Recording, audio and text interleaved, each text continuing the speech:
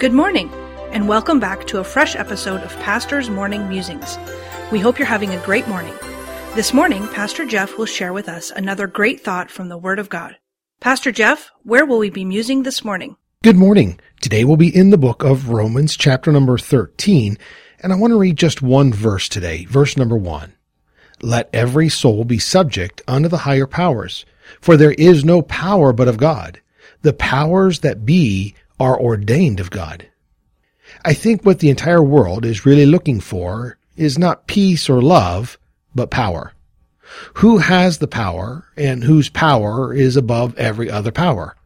That seems to be the underlying desire of war, the underlying quest of politics, the seemingly motive for business, and so on and so on. Who has the power that subjects others unto it?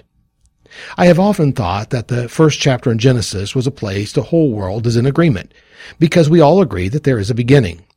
But in every explanation of the beginning, there is also an agreement that there was something prior to that beginning, a power that brought about the beginning.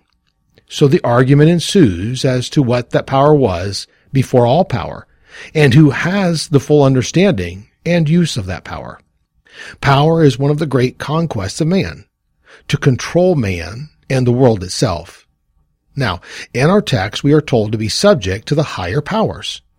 God has set up a system of administration of his power because he is the highest power. There is no higher power.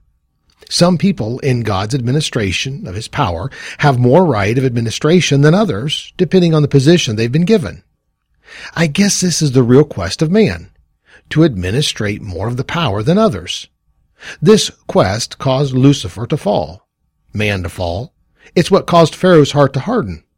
But the reality is that most of us are way down the ladder of power. Most of us have a higher authority over us that we must obey. But as we subject ourselves to the higher powers, we must know the highest power so that we do not go against his ultimate authority in everything. I love a quote I read the other day by Eleanor Roosevelt.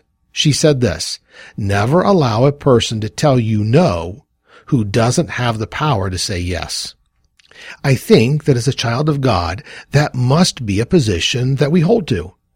But to hold to this position, we must know God, the highest power, so that we do not submit to a power contrary to him.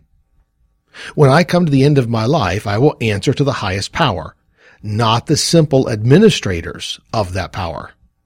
If I know what the Word of God tells me of what God wants and does not want, then I should have no problem submitting myself to that, and have no problem to look past the no to the one who has the power to say yes, and to look past the one who says yes to the one who has the power to say no.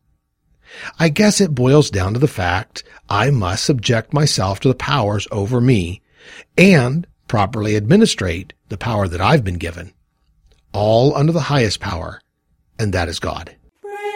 The preceding program was produced by Dr. Jeff Harris, pastor, author, and chaplain.